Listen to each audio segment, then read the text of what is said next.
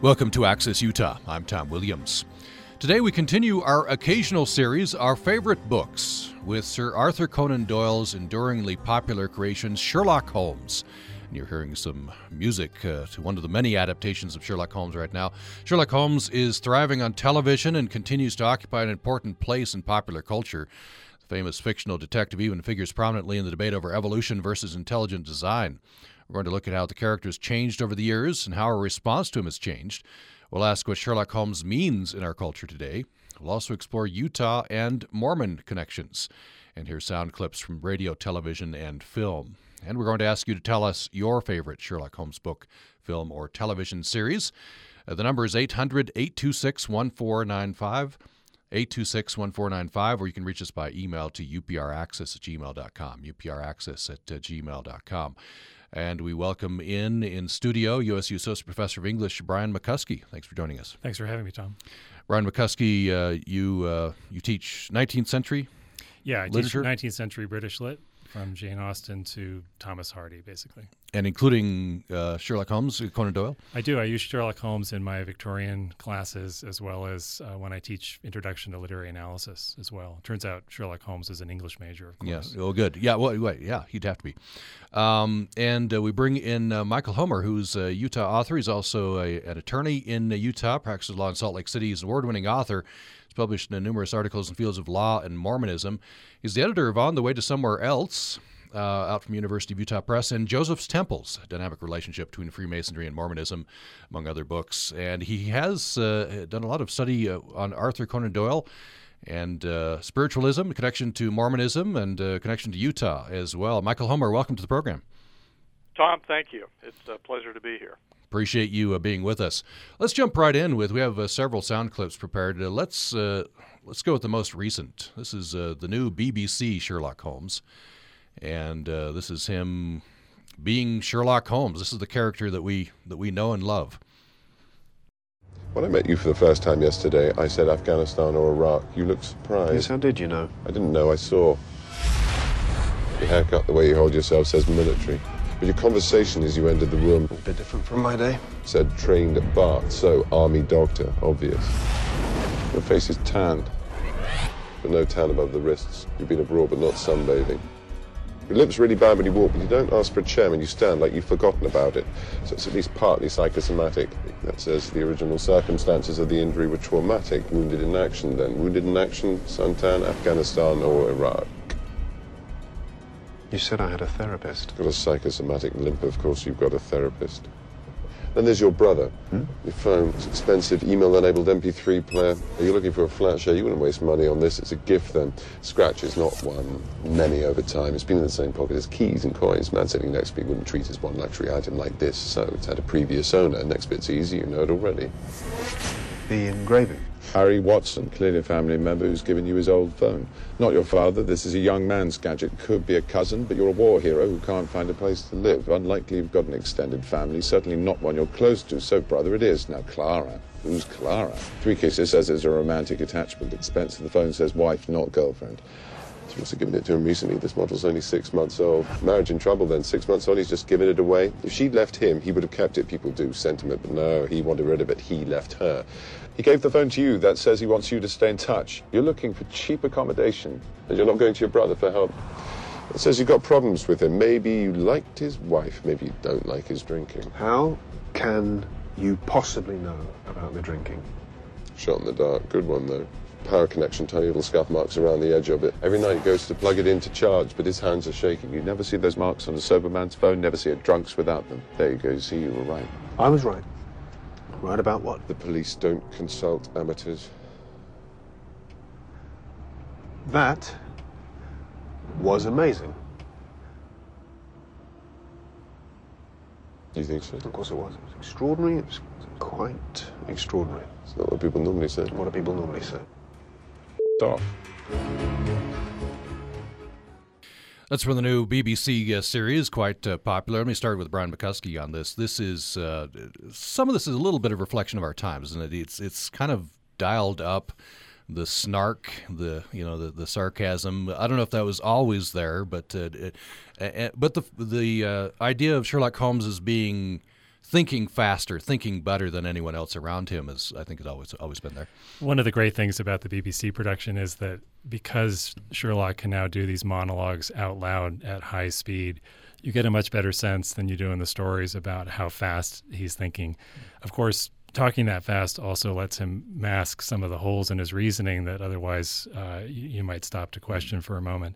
And then Watson, of course, fulfills the same function that he does in the stories, which is to say, that was absolutely brilliant. Yeah. Once again, kind of reaffirming the fact that Holmes knows more than anyone else in the room. I want to go back and ask Ron McCuskey, also Michael Homer, how you first encountered Sherlock Holmes, but I want to treat that right now.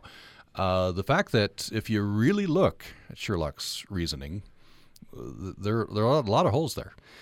Well, it's best to read the stories quickly. Of course, the opening in the very first Sherlock Holmes story, the Study in Scarlet, the novella that introduced him to the world, he sizes up Watson and deduces from the tan that Watson has that he's a military man who's just come back from Afghanistan because it's clearly a tropical tan.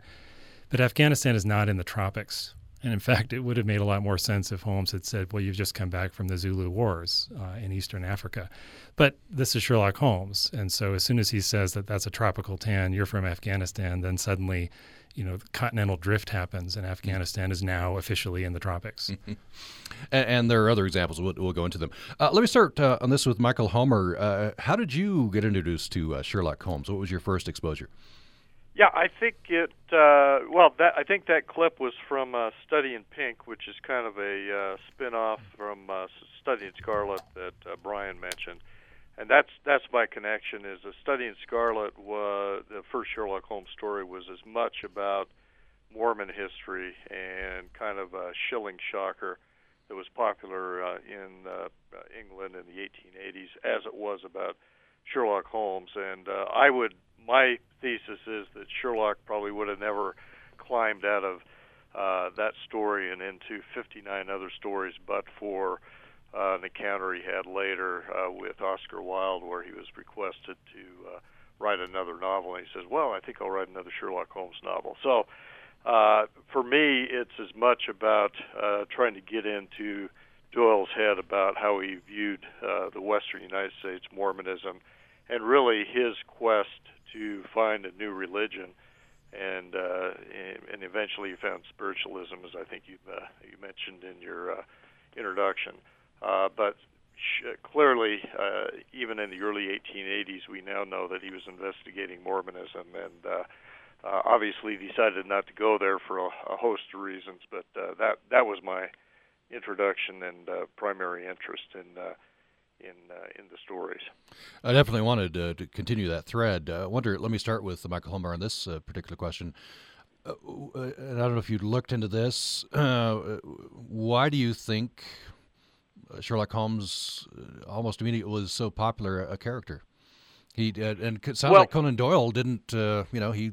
He did the first book, and then he didn't originally have plans to continue as a series, but I think pretty quickly it became a popular character.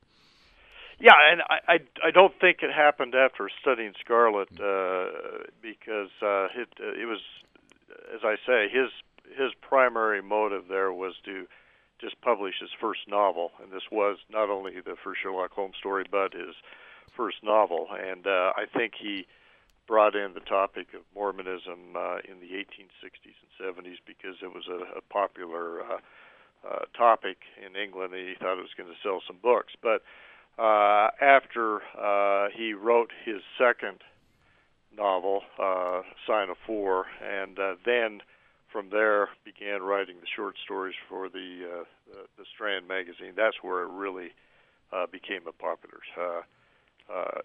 Sherlock Holmes became a popular character. So I think I think Brian's interest is we've talked about this before in terms of the logical gaps in the stories in Sherlock. That's surely what keeps people excited now about the Sherlock Holmes stories. But again, I'm more interested in the historical background of the first story and Doyle's conversion to spiritualism and his visit to Salt Lake City in 1923 as part of his missionary tour. Yeah, that's and we'll get into that. That's a lot of people may not know about that connection to Utah. So Brian McCuskey, taking it back to the original audiences, what do you think was appealing about this Sherlock Holmes character? Well, I think what's appealing now is what was appealing then, which was Sherlock Holmes manages to do kind of two magic tricks at the same time. He takes the everyday world and he makes it mysterious. So suddenly now you can, as I'm doing right now, Tom, looking at your shirt sleeves and trying to assess, exactly what you've been up to today. Right. I can take, any sort of detail like that and conjure up some kind of backstory. And then flipping that around, he also takes the mysterious and the chaotic and the confusing and suggests that behind all of this there is a kind of order. At the time, in the late 19th century, this is a time both when you had the rise of professional science and a tremendous amount of confusing new information coming out about the world and how it worked. And so Sherlock Holmes, in a way, is a kind of fantasy that, if you hang in there long enough and you follow him long enough, all of this is eventually going to make sense. Let me turn back to Michael Homer. Tell me a bit about Conan Doyle. He was a physician, right? And he apparently was a spiritual seeker. Eventually settled on spiritualism. So first of all, maybe a little background on Conan Doyle. Yeah. He grew up in Edinburgh, Scotland. His mother was of Irish descent. His father was, if you went way back, also Irish descent, but most recently from London. Came from a very famous family of artists, and ended up in. His father was kind of a ne'er-do-well, black sheep in the family, and is actually did some interesting illustrations. But he grew up very strict Roman Catholic family. Went to Roman Catholic prep schools in near Preston in northern England. Also studied in Austria at a Catholic school, and just basically rebelled against that upbringing. And more than anything else, he didn't like dogma, and thought that if there was a true church out there, it had to be tapped into another world, a spiritual world, and that's what attracted him to Mormonism, because of claims of modern revelation. And so he studied that. He studied theosophy. He studied spiritualism. And when he finally set up medical practice in Portsmouth in southern England, he got into a group of folks that were doing table wrappings, et cetera, and became actually converted to spiritualism in the 1880s the first time, and that's right when he wrote Study in Scarlet, because in my view that's when he rejected Mormonism finally, and became a spiritualist. And then later on in life, when he married the second time after his first wife died of tuberculosis, his new wife was a real devoted spiritualist, and he took up the cause more enthusiastically, and beginning in 1915, 1916, kind of put down the pen in terms of fictional works and became more of a devoted missionary on behalf of spiritualism, and eventually came to Utah. And that's an interesting story in and of itself. Yeah, I'll have you tell that later in the program. So just for people who don't know, spiritualism, define spiritualism. Well, spiritualism, it began in upstate New York, the same place that Mormonism did, with the Fox sisters, who said that they heard noises from ghosts who had previously resided in the home. And so basically it's a belief that you can communicate with the spirits of persons who have died and then but now have returned to speak. And so that can either be through seances or many different ectoplasmic apparitions, and we could probably talk for hours about that if we really wanted to. But basically it's a belief in the hereafter, and that disincarnate spirits can talk to men and women in modern times.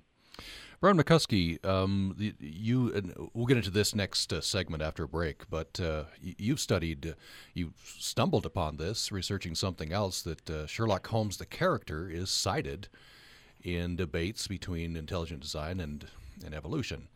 But first of all, I want to have you talk about this seeming contradiction. Conan Doyle is you would think he's a man of science, right? He's a physician. Yet he's spiritually seeking, and he ends up with spiritualism, which I imagine a lot of scientific minds would reject out of hand. Well, as Michael says, he was deeply suspicious of dogma as the foundation for religious belief, but he still had a kind of religious longing even as he was practicing as a physician. And so that's, I think, what drew him to investigate a form of religion that was grounded in science, that claimed to, I would, like Michael, I'd love to talk for hours about ectoplasm, but one of the great things about ectoplasm is that it's actually, a substance that you can hold. And so it seems to be this, physical, scientific, material, empirical proof of the afterlife. And so he's trying to join the two. He's trying to find scientific proof. I see, yeah. Yeah, spiritualism, he described it as a scientific religion because he believed in the evidence of his senses. He believed in the things that were happening in front of him in the seance room, or what he perceived happening in front of him. And so he saw this as a great way to unite all of this new scientific knowledge in the late 19th century with a new form of faith.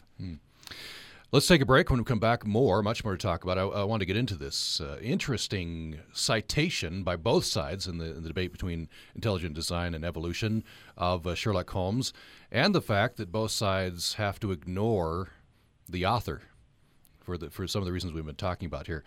We'll talk about that. We'll talk about Sherlock Holmes and conspiracy theory. That's another something Brian McCuskey has looked into, and we'll get into this fascinating tale about the study in Scarlet and the portrayal of Mormons, and then Sir Arthur Conan Doyle's visit to Salt Lake City, to Utah.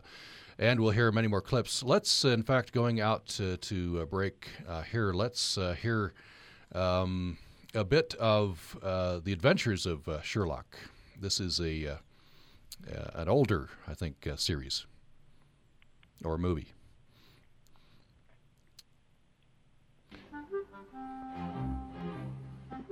My word. Don't touch that. There may be fingerprints. The Book of Psalms. As I anticipated. The Bible.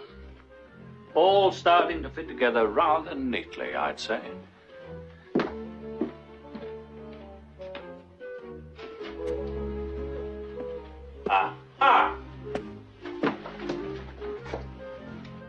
Stay with me, Lestrade. Investigating crime calls for the searching out of patterns. Now take the patterns in this carpet. Rosettes and what appears to be cherubs, isn't it? Is that a cherub? Yes, a cherub.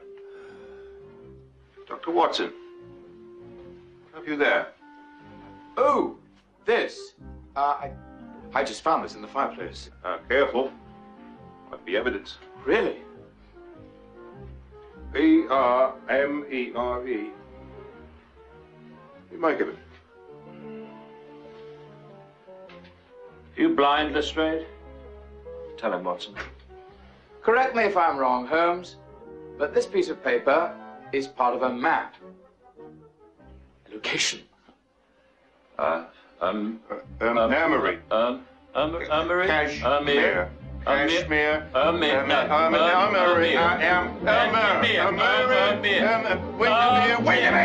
Windermere! Brilliant, Inspector! The Lake District is a perfect place to hide. Nobody goes there this time of year. We'll just wire up to Windermere and see if Charles has made his appearance yet.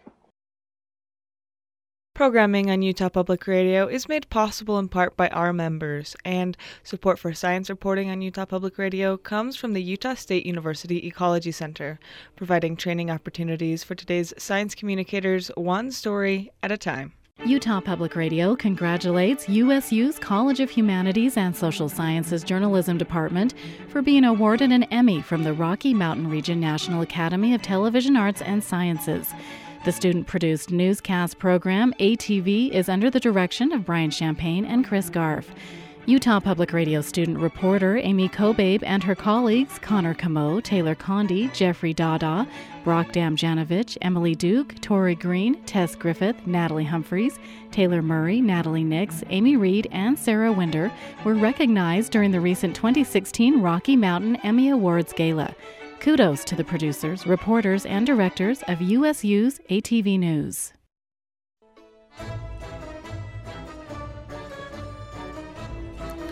Thanks for joining us for Access Utah. We are continuing our occasional series, Our Favorite Books, and today we're talking about Sir Arthur Conan Doyle's enduringly popular creation, Sherlock Holmes.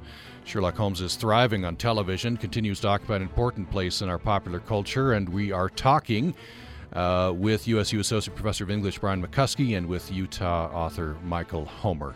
We're going to, a little later in the program, talk about a very interesting visit not a lot of people know about of Sir Arthur Conan Doyle to Utah. He was spreading the gospel, as it were, of spiritualism. He came to a hostile place for that. The Mormons didn't believe in it, and so that was a very interesting encounter there. And we'll talk a little bit more about Study in Scarlet, in which book Mormons are not portrayed in a very flattering light. We'll talk about that with Michael Homer. We're talking with Brian McCuskey, who teaches 19th century British literature, including Arthur Conan Doyle. You're welcome to join this conversation. If you have a favorite Sherlock Holmes television series or book, we'd love to hear about it. Favorite passage, 800-826-1495. We're also asking, what does Sherlock Holmes mean in our culture today? And you can join us by email to upraccess@gmail.com. By the way, going out to break, instead of the series The Adventures of Sherlock, we heard instead a clip from the comedy Without a Clue. The conceit there is that Sherlock is a creation of Watson. And so Watson is the smart one. He hires this bumbling actor, and so you heard a bit of the mix-up that ensued there. Very funny film. Check it out. Let's, to begin this segment, Brian McCuskey, I wonder if you could read something for us. Certainly. This is one of my favorite passages because it suggests that Holmes is both looking at the world as a place that's absolutely fantastical and as a place that's perfectly logical at the same time. Going back to what I said earlier, this is at the beginning of a case of identity. He says to Watson, "My dear fellow, life is infinitely stranger than anything which the mind of man could invent. We would not dare to conceive the things which are really mere commonplaces of existence. If we could fly out of that window, hand in hand, hover over this great city, gently remove the roofs, and peep in at the queer things which are going on, the strange coincidences, the plannings, the cross-purposes, the wonderful chains of events, working through generations and leading to the most outre results, it would make all fiction, with its conventionalities and foreseen conclusions, most stale and unprofitable." In other words, the real world is much more interesting and mysterious than any story you could write about it, which has the neat effect in saying that in a Conan Doyle story of making these stories seem more realistic. Yeah, interesting. That's what he was going for. Yeah. That's a good place for us to jump in and have you talk about this phenomenon that you stumbled upon, Brian McCuskey, of the use of a fictional character as an unimpeachable source in this debate between creationism, intelligent design, and evolution. First of all, how did you encounter this? Well, I was doing some research for my classes on Darwin, and so I was reading some of the contemporary debates between scientists, evolutionary biologists on the one hand, arguing for Darwinian evolution, and then the resistance put up by creationists on the other hand, who argue for intelligent design, which is that God created all of this, that evolutionary processes did not. And what I kept seeing over and over again was appeals to fictional authority, appeals to Sherlock Holmes, citations and quotations of Holmes in order to bolster, the intelligent design argument. And the intelligent design argument is flawed in a number of ways, regardless of the beliefs behind it. There's circular logic, there's moving goalposts, there's begging the question, there's all kinds of logical problems there. At moments when the logic becomes most strained, typically the reasoner would then invoke Sherlock Holmes. In particular, the famous line, "When you have eliminated the impossible, whatever remains, however improbable, must be the truth."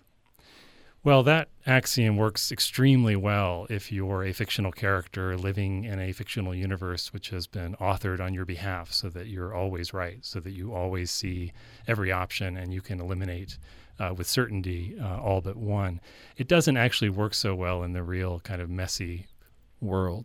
So I was tracking this, and then I started to see that the scientists responding to intelligent design arguments would also start quoting Sherlock Holmes. So it was a kind of smackdown over, which side of the argument could claim Sherlock Holmes as their mascot, basically. And this despite the fact that you've already established that some of the facts that Sherlock Holmes holds up in his deductions have holes in them, right? They're not absolutely solid. Yeah, well, and the speed of the story depends upon him identifying a couple of options and then eliminating one or two of them, and then he's left with the truth. And this always works, or usually works, for Sherlock Holmes. But there are signs in the stories that even the characters in the stories are a little bit mystified about how he's doing this. At one point, he's talking to a client about how he knew what she'd been doing earlier that day by reading the dust and the mud on her clothes. And he goes through this whole elaborate explanation, and she looks at him and says, "Well, whatever your reasons, you are perfectly correct." And that's kind of what I'm getting at here, is it doesn't matter what Sherlock Holmes's reasons are. The inferences that he draws are always correct, no matter what. That's one of the reasons we admire the character, isn't it? It's, that he seems so brilliant. Sure, and his approach is perfectly sound. I mean, he does approach the world in a logical, scientific way. It's just that when you have to move continents to get Afghanistan into the tropics, or you have to invent the existence of a swamp adder in India, a snake, by the way, which in a speckled band has to do three things. It has to drink milk, it has to be trainable by a whistle, and it also, most mysteriously, has to wear a leash. We're not talking about a universe in which the usual rules of logic apply. Right. But it is mysterious, right? And that's absolutely. The villains especially are very mysterious, including Moriarty, who is, that's a wonderful character. Yeah, Moriarty is fantastic because he's even more Sherlock Holmes than Sherlock Holmes. In fact, there's one point at which they're talking to each other, facing each other down, and Sherlock Holmes says, "Is there anything you want to say?" And Moriarty says, "Anything that I would say has already crossed your mind." Mm-hmm. And then Sherlock Holmes says, "Well, and then probably my reply has crossed yours." Right. So you have this wonderful showdown between two minds that are so good at deducing what other people are thinking that they don't even have to talk anymore. Right. This would be a good place to bring in our Studio C clip, and then I'm going to want to get into Study in Scarlet and Sir Arthur Conan Doyle's very interesting visit to Utah. But this is what Studio C, which is from BYU TV. It's a group of young actors that's doing sketch comedy. They took this idea of the Sherlock Holmes Moriarty showdown. You have two very bright minds, and as you said, Moriarty is even more Sherlock than Sherlock is. He's the big nemesis, and this is what they did with that showdown.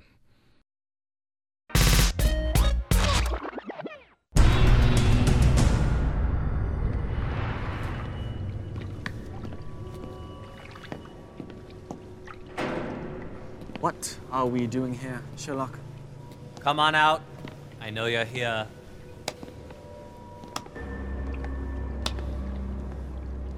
Moriarty.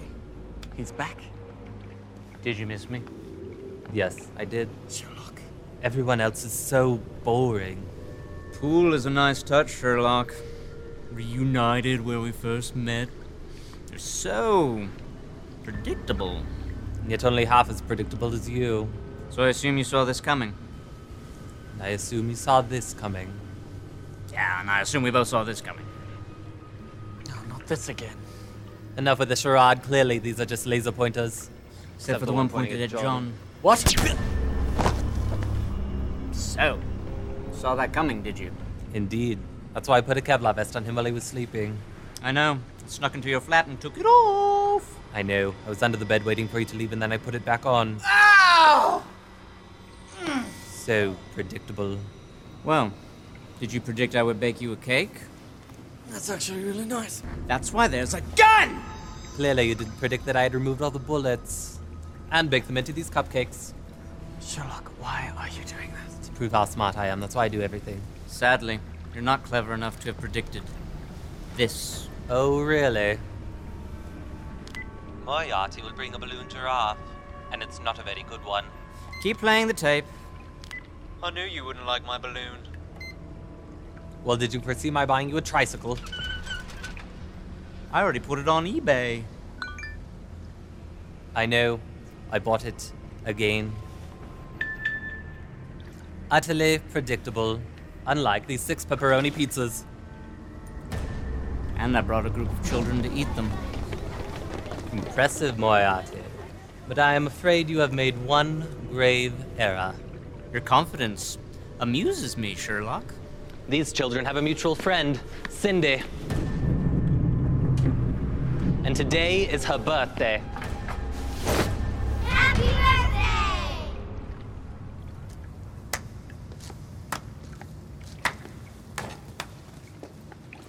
Did you and Moriarty just put together a birthday party for a little girl?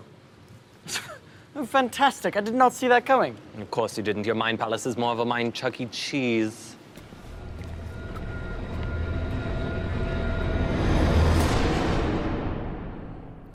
There's Studio C, and the punchline removes the menace, which is usually there. It turns out Sherlock and Moriarty conspired to throw a nice birthday party for a little girl.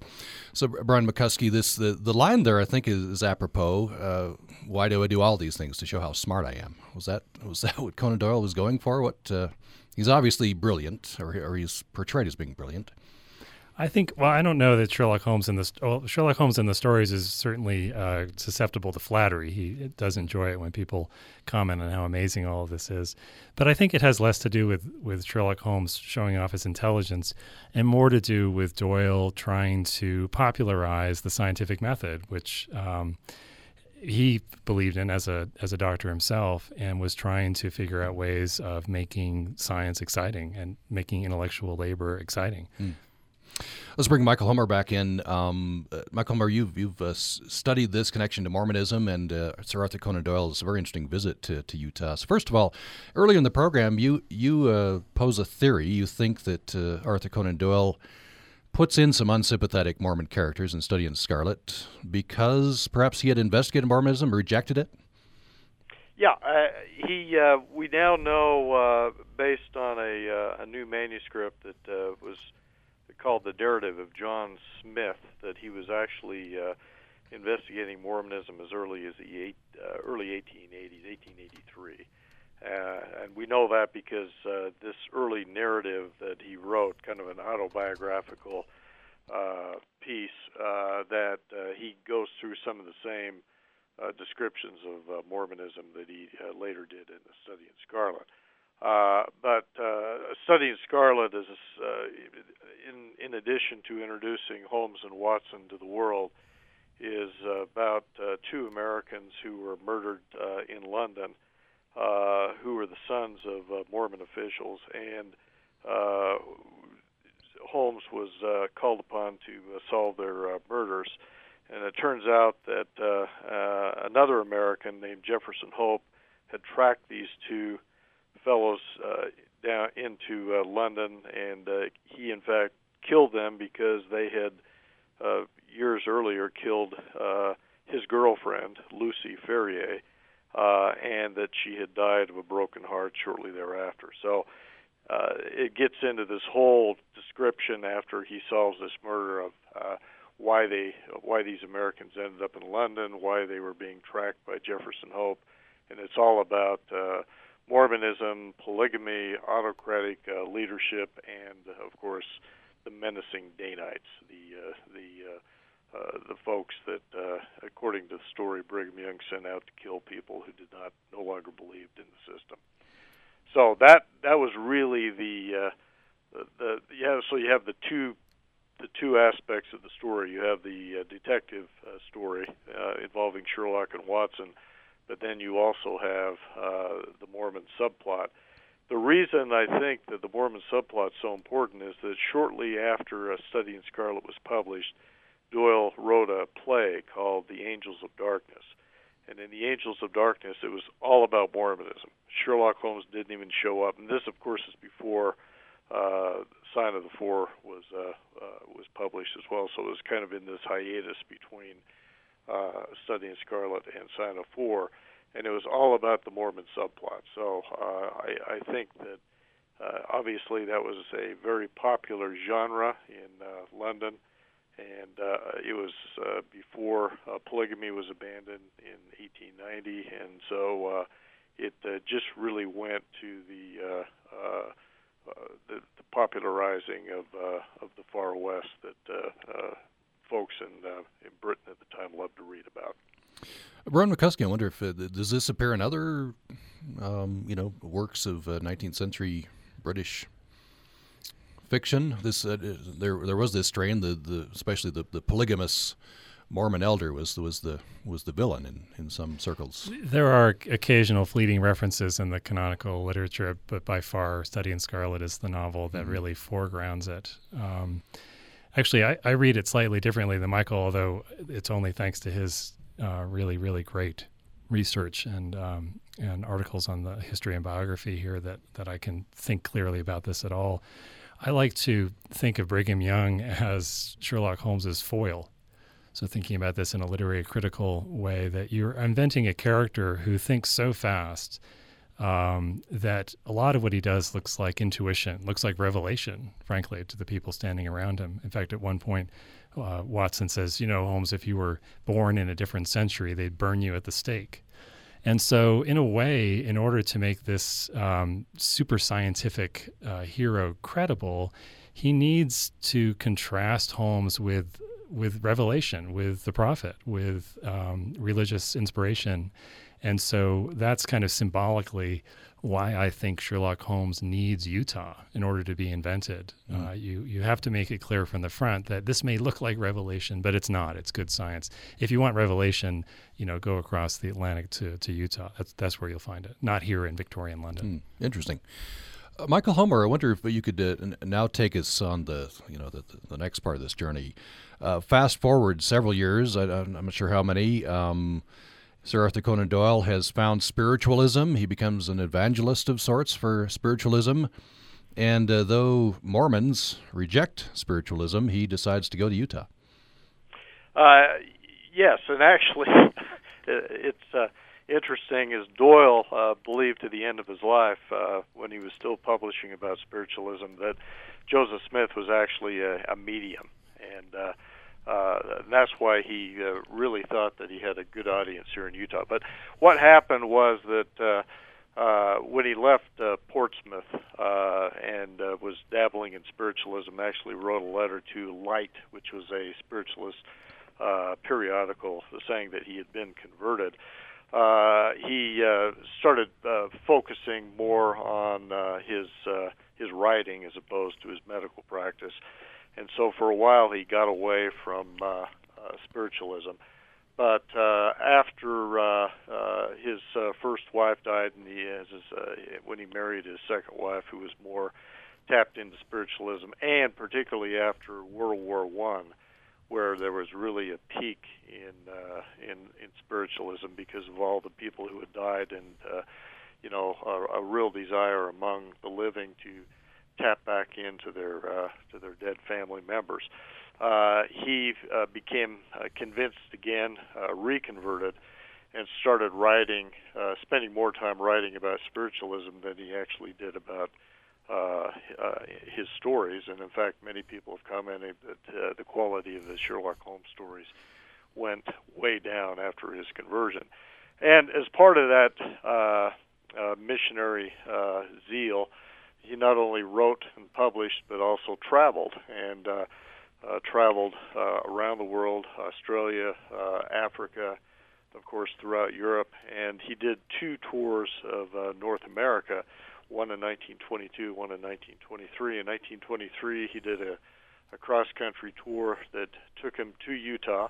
He had his whole family with him, and he was shocked when they made the tabernacle, they being the LDS Church, made the tabernacle available to him to speak in, so he felt very good about that. He did have detractors here who commented that he needed to take back what he had written in Study in Scarlet, and his comment was, look, I wrote about it as it was then, but I will write about Utah as it is now in my memoirs. And so he wrote a book called Our Second American Adventure, in which he spoke very positively about Utah and the Mormons in 1923, but then went back and said, but I really do think that Joseph Smith was a medium and he just misinterpreted his message. But I think that the Mormons and I believe many things in common. Ron McCuskey, I wonder if you agree with the assessment that the Sherlock Holmes novels went downhill in quality after a time. Well, it's hard to argue with Doyle himself, who also sort of admitted as much. I like to think of that decade or so of writing about spiritualism as one long detective novel, basically, that when you read that, those arguments, and he wrote many books on spiritualism, The New Revelation, The Vital Message, they came out kind of every year until the end of his life in 1930. They read like detective fiction. In fact, they read like Sherlock Holmes, that Doyle is talking about chains of evidence. He's talking about inferences and deductions. He's talking about empirical evidence for spiritualism. And at times you can actually see that he's quoting his old stories. So there's a famous line when Sherlock Holmes says, data, I can't make bricks without clay. Well, that image of data and bricks and clay comes up repeatedly in Doyle's own spiritualist writing. So you can see him being the Sherlock Holmes of this new religion. Let's take another break. Yeah, go ahead. Let me just mention something that's interesting there, is that many critics of Doyle's spiritualism have commented, how could the creator of Sherlock Holmes ever become a spiritualist? Because they consider spiritualism as so devoid of any real merit. And of course, Doyle's response was, Sherlock Holmes, by using the scientific method and insisting on real evidence, was the perfect person to become a spiritualist. Of course, he never did. Professor Challenger did, which is another Doyle character, but he did not see any inconsistency between the Sherlock Holmes stories and evidence and scientific method and him becoming a spiritualist. Yeah, that thought had occurred to me. Is there a tension there? What do you think? Well, I would just say you need to. I would agree with Michael and say you have to rephrase the question. The question really is, how could the creator of Sherlock Holmes not become a spiritualist? Yes, exactly. Right. Interesting. Let's take a break. When we come back, we have an email from Glenn, who's a big Sherlock Holmes fan, and we'll hear another clip or two. You're welcome to join the conversation. We're taking a look at continuing our occasional series, our favorite books. We're talking about Sherlock Holmes, and we're talking about Sir Arthur Conan Doyle. And we're asking you, what is your favorite Sherlock Holmes book, film, or television series, and what do you think? 800-826-1495 or upraccess@gmail.com. More following this break. This is Brian Erickson and Bringing More to Life. Patients have the right to make informed choices about their health care. This means that you should be offered the opportunity to compare and make choices that suit your needs. Choice includes the right to select the services you use from hospitals, clinics, doctors, physical and occupation and speech therapists, rehab centers, independent and assisted living centers, home health and hospice agencies, and pharmacies. Information is available to explain your options. If you or a parent are not offered a choice, it should be explained why. Ask questions. Start the conversation now to bring more to their lives. Support for Bringing More to Life on Utah Public Radio is made possible in part by our listeners and the Sunshine Terrace Foundation in Logan, advancing wellness, independence, dignity, and comfort. Information at sunshineterrace.com.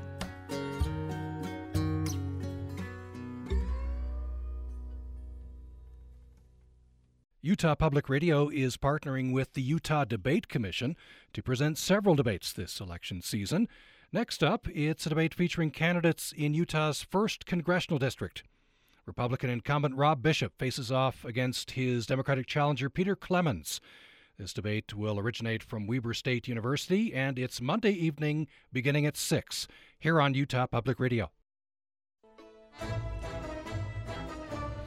Thanks for listening to Access Utah today. We are continuing our occasional series, our favorite books, with Sir Arthur Conan Doyle's enduringly popular creation, Sherlock Holmes. Sherlock Holmes is thriving on television, continues to occupy an important place in popular culture, and we are talking about what Sherlock Holmes means in our culture today. We're also exploring Utah and Mormon connections and hearing sound clips from radio, television, and film. We're asking you to tell us your favorite Sherlock Holmes book or film or television series, your comments on what Sherlock Holmes means today. 800-826-1495 is the toll-free number, and you can reach us by email to upraccess@gmail.com. We have with us Utah author Michael Homer and USU Associate Professor of English Brian McCuskey. And let's go to an email from Glenn, who has joined us to upraccess@gmail.com. This is what Glenn says. My understanding of Sherlock Holmes and his popularity was that the idea in the late 19th century of a detective which used science, deductive reasoning, forensics, and others what we would call modern techniques was very novel. Combine that with the rise of the dime novels and the shift work in factories brought on by industrialization, which gave people more time to seek entertainment. Books, especially dime novels or pulp fictions, were arguably as rapidly rising in an entertainment phenomenon as was our own internet phenomenon the last 20 years. Some really good American serials emanated from the same phenomenon. One such was Nick Carter. It began in 1886, who could be considered a second cousin to Sherlock Holmes, at least by contemporary standards. Certainly his plot lines had to be inspired by Sir Arthur Conan Doyle. I remember reading my first Sherlock story from a large, complete compilation. Within the first pages, Sherlock solved a walk in mystery and injected some sort of opioid. I believe it was the beginning of a study in scarlet. Despite my aversion to drugs, I was hooked. I would have a difficult time deciding which story would be my favorite out of them all. I do lean toward the old radio versions in which Holmes was operating around the time of World War II. It was called The New Adventures of Sherlock Holmes. I believe it was the first portrayal by Basil Rathbone and rounded out by Orson Welles. Thank you for this pleasant interruption to my workflow, says Glenn. So thanks for that, Glenn. Brian McCuskey, I don't know if you know Nick Carter? I don't know much about Nick Carter, although now I'm writing that name down to make sure that I get him on the syllabus next year. I would agree. One of the things that's important to remember about what Doyle was up to is that he invented a new kind of serial storytelling.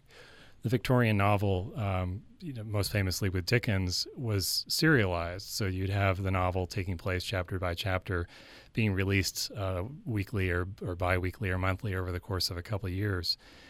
Doyle realized that the problem with that is that if you miss a month, you're out of luck. And so he was trying to think about how you could serialize a story that would allow people doing the kind of shift work that Glenn is describing to just, grab whatever was on the newsstand that week or that month without losing the flow. And so the idea of a recurring character in standalone stories is Doyle's invention. And of course, in doing that, he basically invented television. Interesting, yeah. Or the structure of television. Structured television, yeah. By the way, Glenn, going out to the program today, just about we're near the end here in about 4 minutes. We'll give you some a radio version of Sherlock Holmes we have prepared. So we do need to start wrapping up. I'll start with Michael Homer. Let me phrase this question to you, and then you can say anything else you'd like to say about Arthur Conan Doyle and Sherlock Holmes. You give presentations, I think, on this connection to Mormonism and connection to Utah. What response do you get? What are people's responses to Sherlock Holmes and Arthur Conan Doyle? Well, I think people are still surprised. And another connection that I just thought of when Brian was talking about the serialization. Of course, these stories were, first appeared in the Strand magazine, but then would be published throughout American newspapers. And one interesting development was at the turn of the century, there was a Salt Lake City police detective who took on the role of Sherlock Holmes. In fact, they started calling him Sherlock Sheets.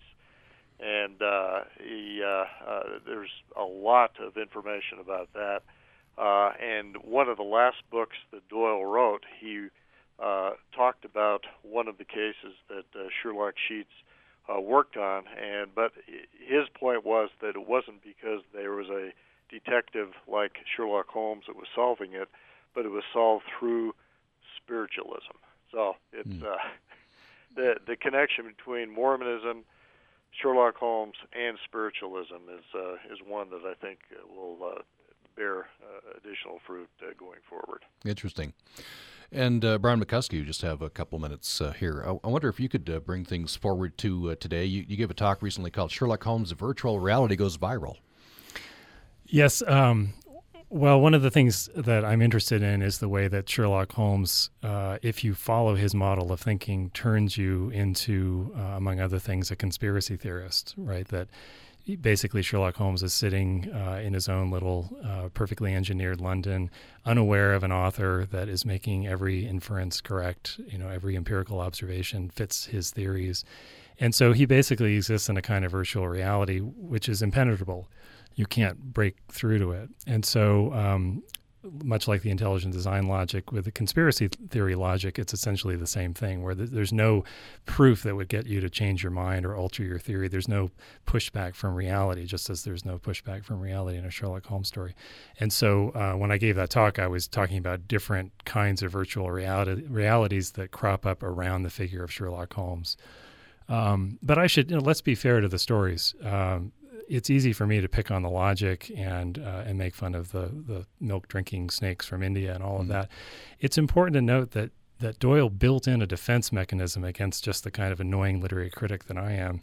He has, on a number of occasions, got Sherlock Holmes complaining that Watson is embellishing these stories. And in the line that I'll read here, he accuses Watson. He says, "You have degraded what should have been a course of lectures into a series of tales." And so the defense mechanism in the stories is that if you find logical leaps and lapses, if you find factual errors, well, that's not Sherlock's fault. That's all laid at the door of Watson. And so you have Sherlock Holmes perfectly aware that these are bad models. If only he had written the stories, they would have been more like lectures. Interesting. A good place to leave it. We have been talking with Utah author Michael Homer. Thank you so much. Thank you. It's been a pleasure. And USU Associate Professor of English, Brian McCuskey, thank you. Thank you very much. And thank you to you both. Well, in honor of Glenn, we're going to go out with some radio version of Sherlock Holmes. Thanks for listening today.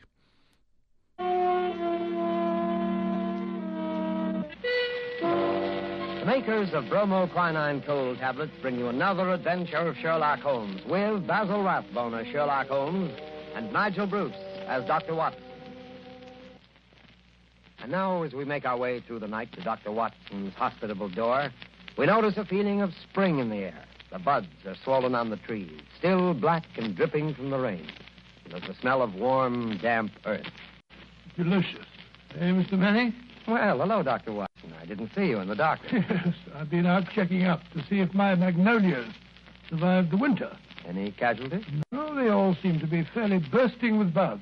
There's nothing as delicious as that first faint whiff of spring. All is treacherous. Come along to the house before we both catch our death of cold. After you, sir. Not at all, my boy. None of that age before beauty nonsense. I'm not as decrepit as all that.